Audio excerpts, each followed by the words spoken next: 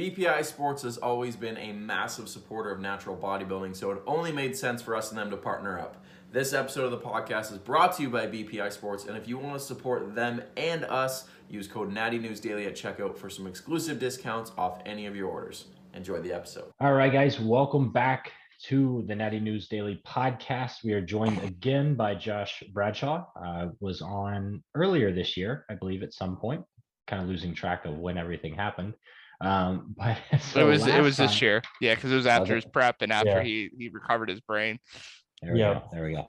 Makes sense. So Dave and I were discussing earlier this week kind of potential topics, and Josh is someone who I look up to in the industry as someone who's living the most ideal or the kind of epitome of actual bodybuilding lifestyle within the natural side of things, right? Because we don't have the sponsorships, we don't have the money where you can just go lift, eat, and rep your brand.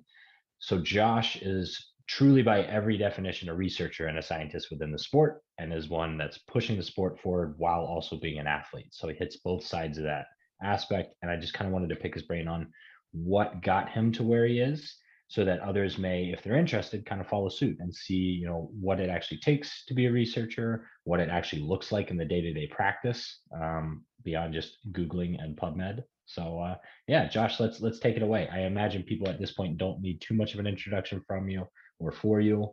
I would at least hope not. So I'll turn it over to you. Well, thanks for the intro. For those of you who don't know who I am, well, you're lost. I'm just kidding. I coach bodybuilders, strength and physique athletes with Competitive Breed with Chris Barricat's company. Also do what? Sorry. I said coach is me. Oh yeah, Coach Dan. Also do research at the University of Tampa, where we research all things, different training modalities, primarily focused on strength adaptations and muscle hypertrophy.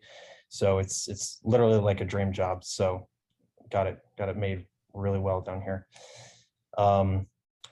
I think we were gonna kind of talk about like how I got into it and just kind of my takeaways, just the story behind it all. Mm-hmm. So I guess it makes sense to start back in high school for me, because I played sports. I was always an active kid growing up. Baseball, right? Yeah. We had a really, really good strength and conditioning coach. I believe he had a master's from UCLA, and so like that was kind of like my intro to the field. So it's almost unusual in high school. Sorry, I keep cutting you off. Yeah, no, you're good. It's definitely an unusual start, I would say. So when we first got into the gym, I think, so I had been training before this, but this was when I was like 16 years old. We get into the gym and he gives us our training sheets, and it's just like print off of like an Excel spreadsheet. And it was like a modified like DUP, block periodized, like phase potentiated like sequence. It was just like perfectly laid out. And I was like already kind of interested in lifting and like how to like optimize things. And I looked at this and I was like, what is this? And I was just like, it was like a kid on Christmas. Like I was just so excited to like dive into this, and was like, okay, I will follow this to the T, but I need to know, why are we doing this? Why are we doing that? Why are we varying rep ranges? Why? I just had so many questions.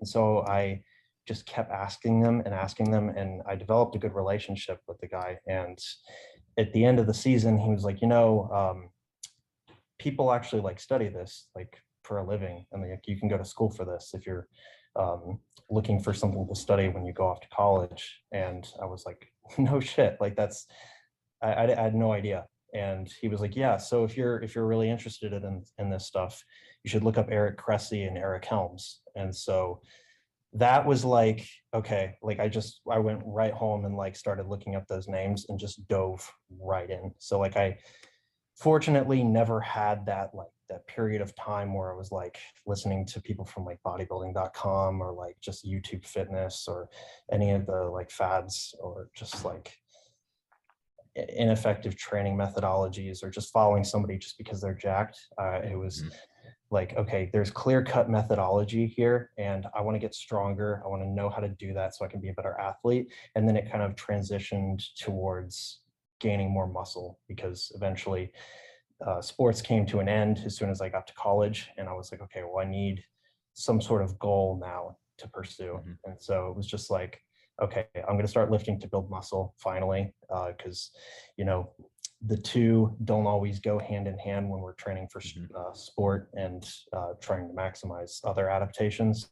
So yeah, it was like, okay, I can actually have fun in the gym now. And I just kept diving into like the research and the evidence-based community, and like digging up as much information as possible. Like my first few years, like in undergrad, that's all I did was like, I'd go to class and then come home and just continue reading or watching lectures or reading papers, because I just freaking loved it so much. And like, it was like, it wasn't even like work to me. It was just like, okay, I want to continue learning, because this is like, we're not learning this in the classroom right now. So what was that undergrad major in? So my undergrad was technically in allied health. It was like a pre-physical therapy program. So UT had like a pre-professional program that was designed for people who wanted to go to grad school. So there was like one for like pre-med, there was one for like pre-physician's assistant, and there was PT. So I was going through all those prereqs because I originally wanted to go to physical therapy school.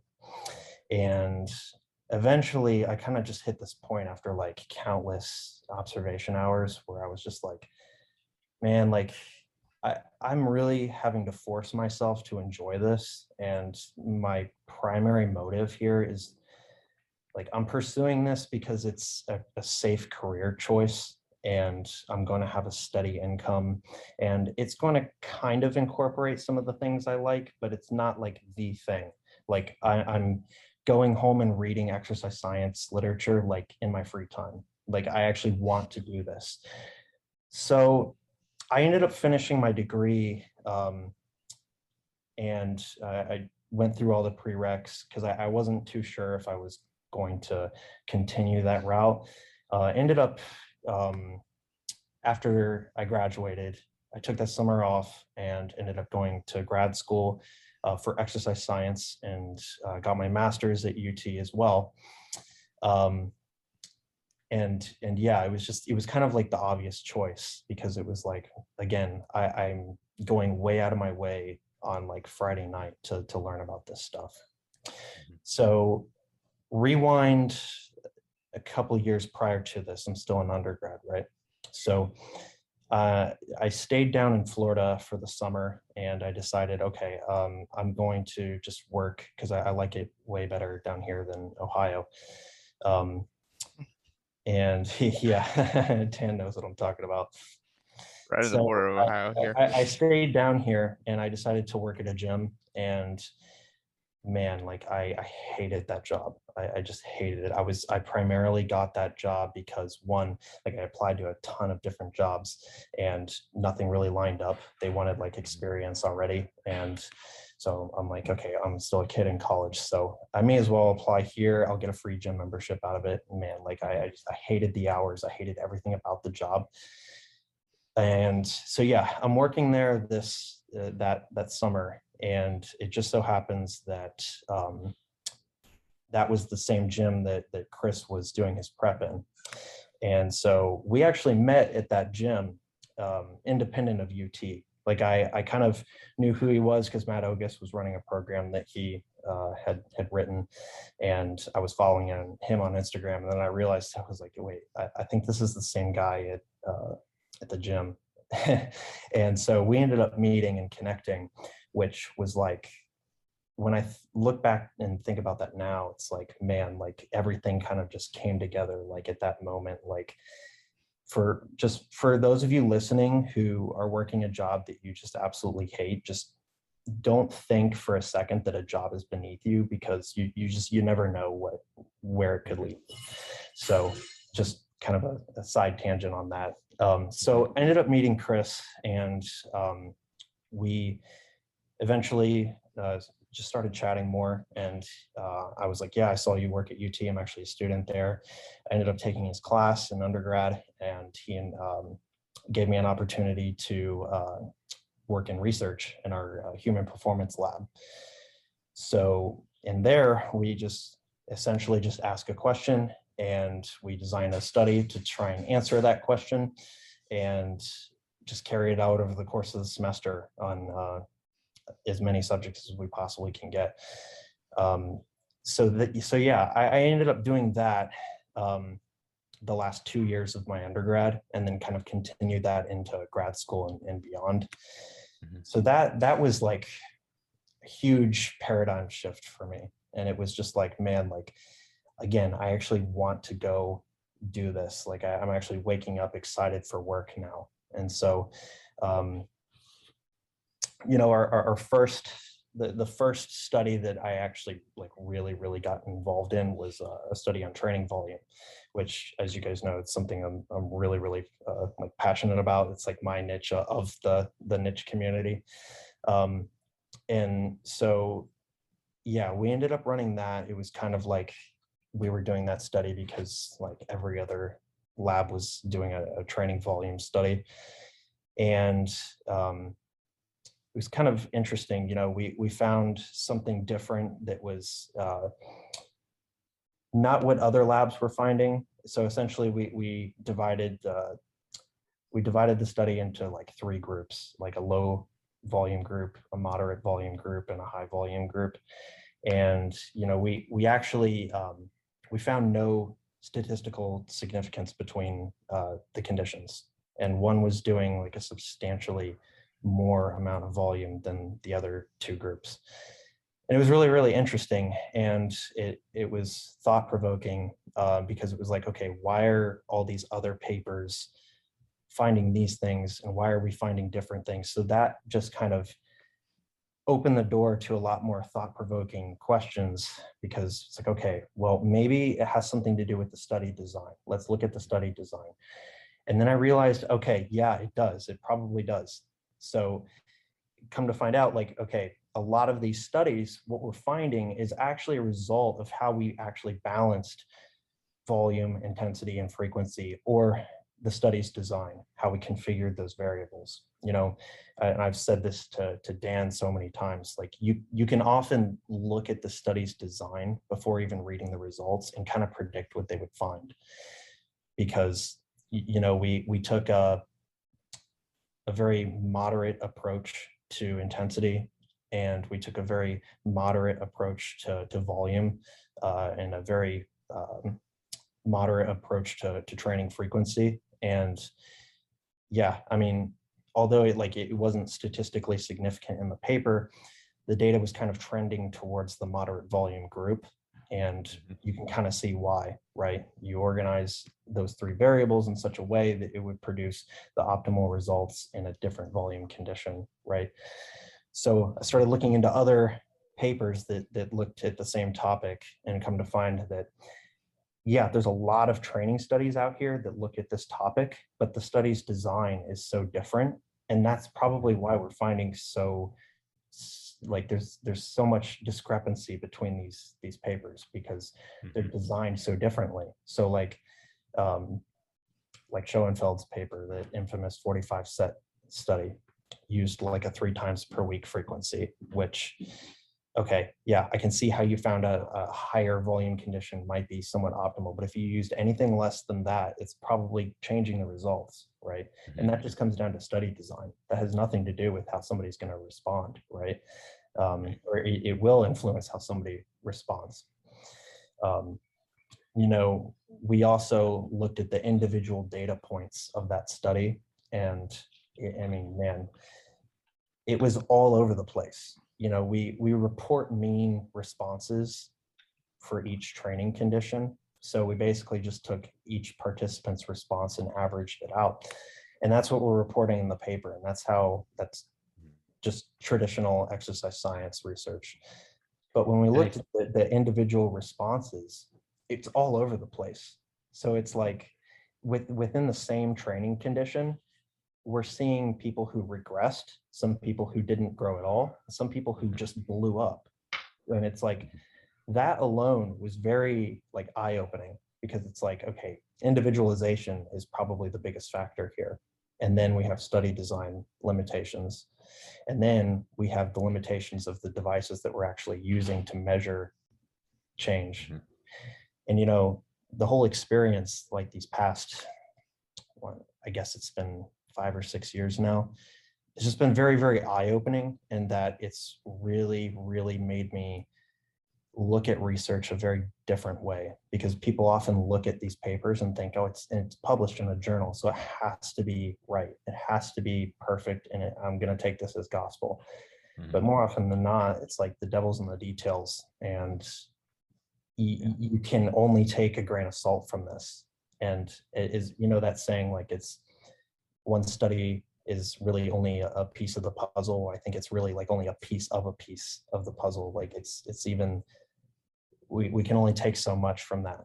And through this experience, it's been like, okay, well, we can only take like even less than I originally thought. So it's just, yeah, it's been really, really eye-opening. Yeah, and you're pointing out a huge like point of contention almost, I think, right? Like, you have been trained in how to assess the literature. You've been trained in how to like read the research and break down the data. You know, I at one point had taken classes on that, but since I'm not even doing it every day, I can still look at a paper and not know what half of it is anymore, right? Like, there's just things that I just never studied, never researched. So for the general person, I mean, you just can't, like, you cannot interpret the literature as well as you think you are, right? You might read the conclusion, you can understand the English of what they're saying, but their conclusion is based on 15 different like criteria, right? Like, okay, these individuals grew with this volume, but they only grew in this volume if they're an untrained individual below the age of 40 with no prior injuries, and, you know, all these, this boom, boom, boom, boom, boom, this list of all these other aspects that have to be there for the conclusion to be true. But they don't see that because they read the abstract, they read the conclusion, and that's it. And they say volume, good, done. I'm going to add volume.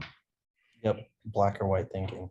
And, you know, it's schools are really, really doing people a disservice by not teaching people how to think.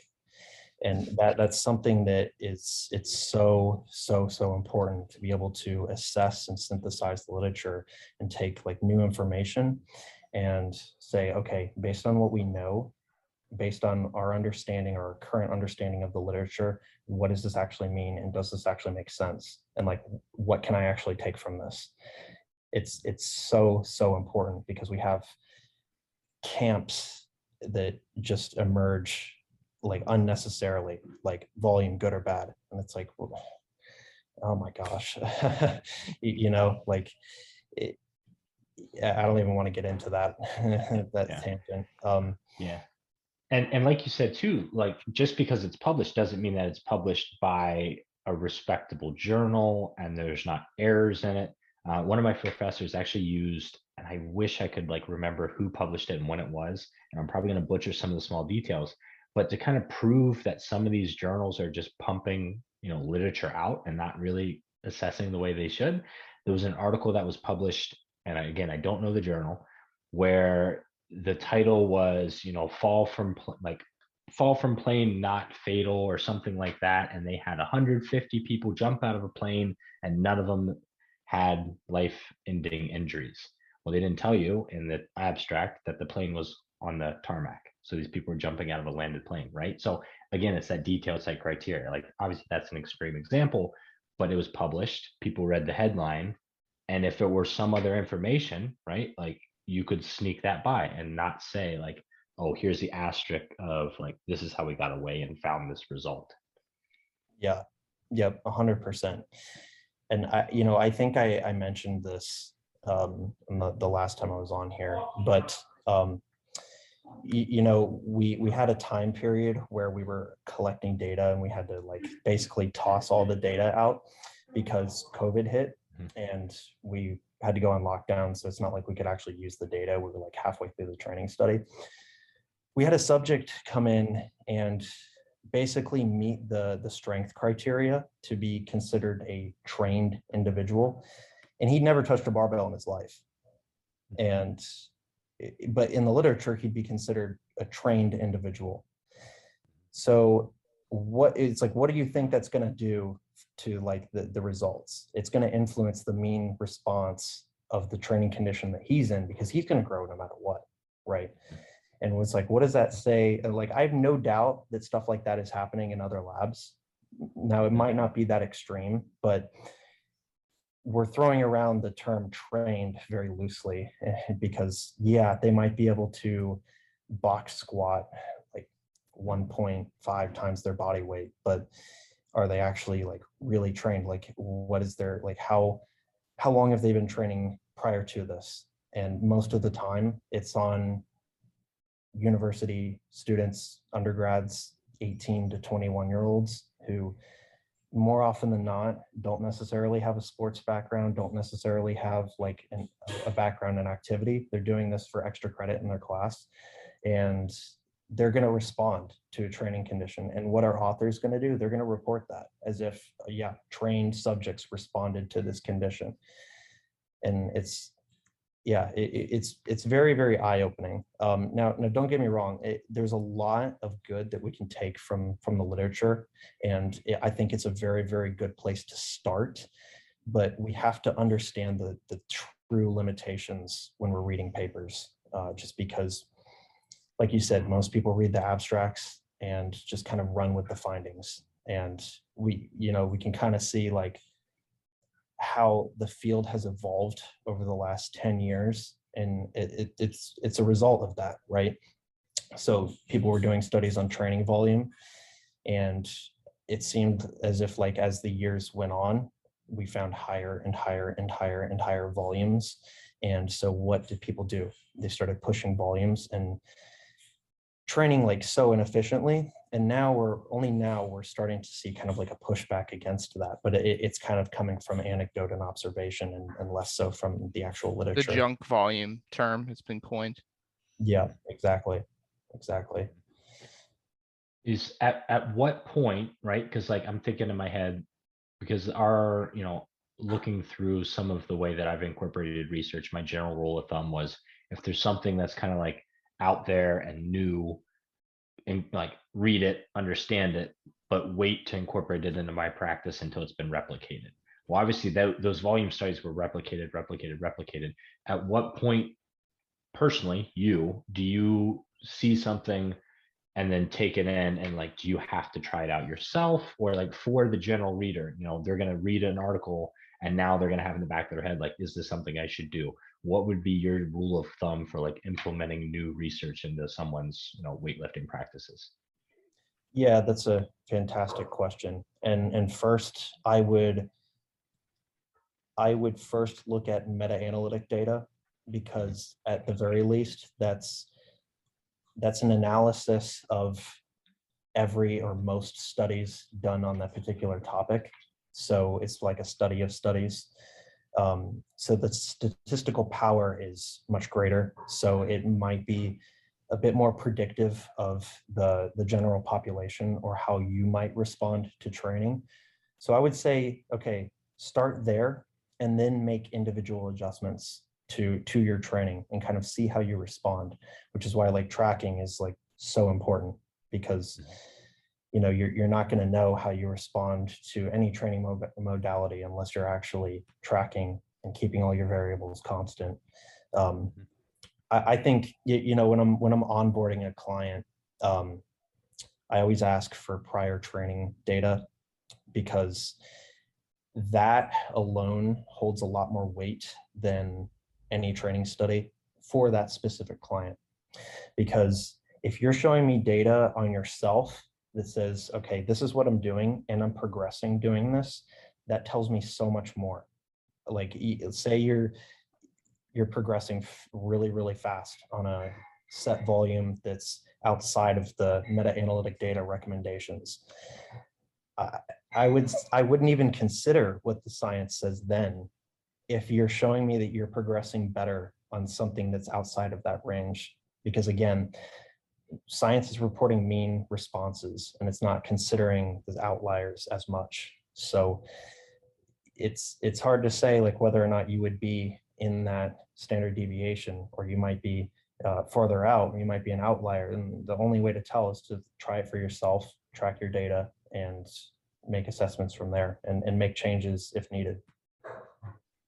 Yeah, I love it. I love it. Yeah. I mean, that's for those, so why don't we just discuss real quick? So you brought up the meta-analysis, right? Like that's kind of like the top tier of the evidence-based or the research hierarchy. Just for those that don't know, why don't we talk through a little bit more, right? Because what most people are seeing are the randomized controlled trials, right? The RCTs. So they're good, but they're not the best, and they're also not the worst. So just so people kind of have an idea of what we're talking about here, the difference between them, you want to just like quickly go through those? Yeah, so like I said, it's kind of like a study of studies. So say you have an RCT, or a single randomized controlled trial, and say you have a subject pool of like 30 subjects. Well, a meta-analysis is going to kind of group in, like, after the inclusion criteria, let's just say like 15 to 20 studies.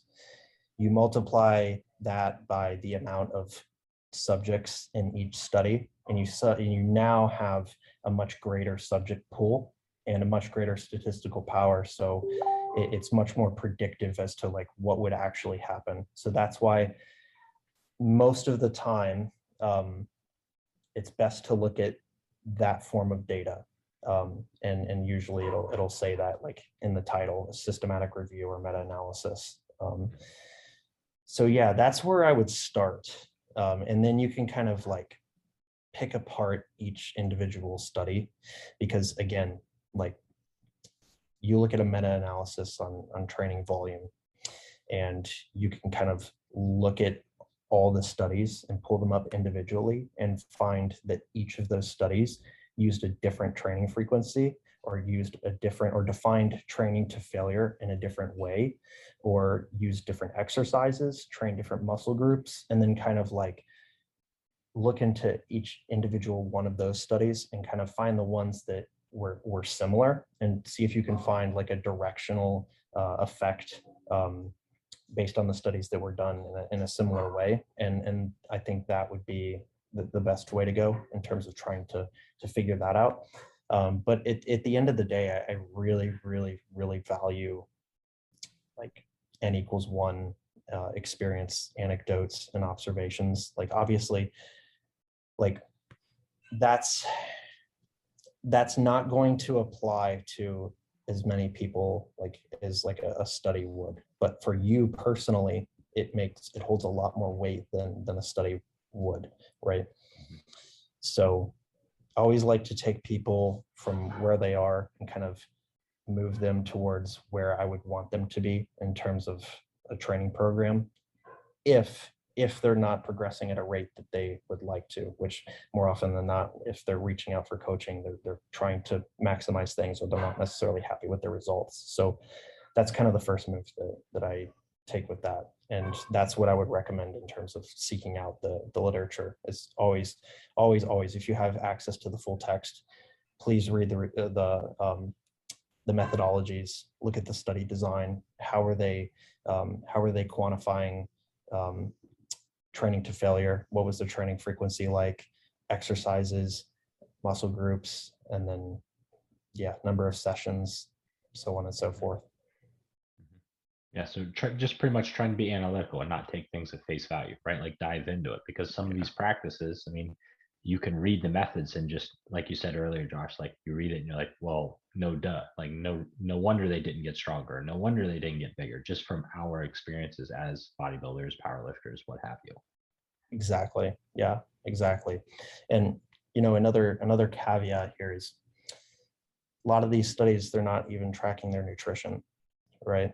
So we're, even nutrition research for the most part is, unless they're like living in the lab, right? It's self-report, and we have to go off of their honesty and how accurate they actually are. And we know from research how bad people are at tracking food. So hypothetically, if half your group is in a deficit, like good luck seeing any positive results there. you know. Mm-hmm. And if another group, they're just eating a lot, like they're about ready to gain the freshman 15, but they're in a moderate training volume group and they're training progressively, it's like, well, they're probably going to grow. But it's like, is that predictive of what's going to happen to you? Probably not. But like, again, people aren't looking at the limitations of these studies. So it's always, it's important to take things with a grain of salt with this stuff, and not look at the study's findings and then just kind of run with it, which it just seems like even like highly qualified experts in the field are still doing stuff like that. So yeah, I think, you know, my experience so far in research has really opened my eyes to the limitations and what we can really take from research and how applicable it is to day-to-day life. Yeah, and I think in kind of what you were getting at, understanding that the people that are doing the research are human too, because like, you know, you can have two people that look at a data set and draw different conclusions or use different methodologies. I mean, I've specifically seen some papers where they'll use statistical significance just because it's, you know, the thing to do. And I've seen some papers where I'm like, that's not an appropriate way to use statistical significance. That's not an appropriate use of it. But it's, you know, you have 100%. humans interpreting data and looking at data, but they might use improper methods or, you know, have biases or that. 100%. And yeah, I agree with you 100% there. And we all have biases, right? Like nobody's free from it. I mean, there's even research on that, right? So you have to almost kind of question that and see if, you know, am I getting to the conclusion that I'm getting to just because I want to, or is that actually what the research is telling me based on the factors and the criterion that apply to me, right? So I think even in your own training, in the N=1 experimentation is, you know, you don't just pound the, you know, well, the research says this, you know, well, it's, you know, if you're, you know, what you're responding and what you're seeing is not showing that, it's like, you know.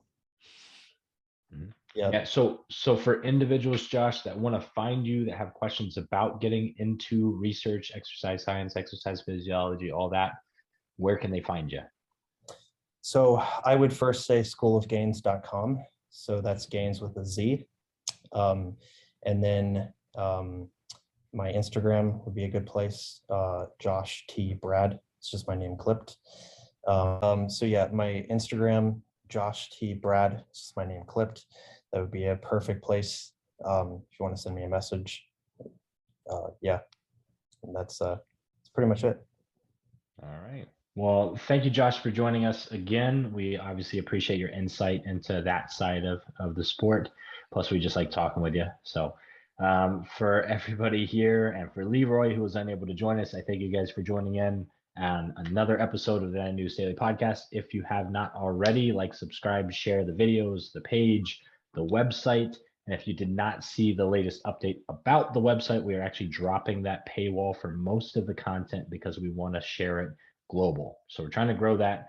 We don't want there to be any limitations or any reason for people not to join because we want them to see the content that we're sharing. So thank you guys again. Yeah, thanks for having me on again.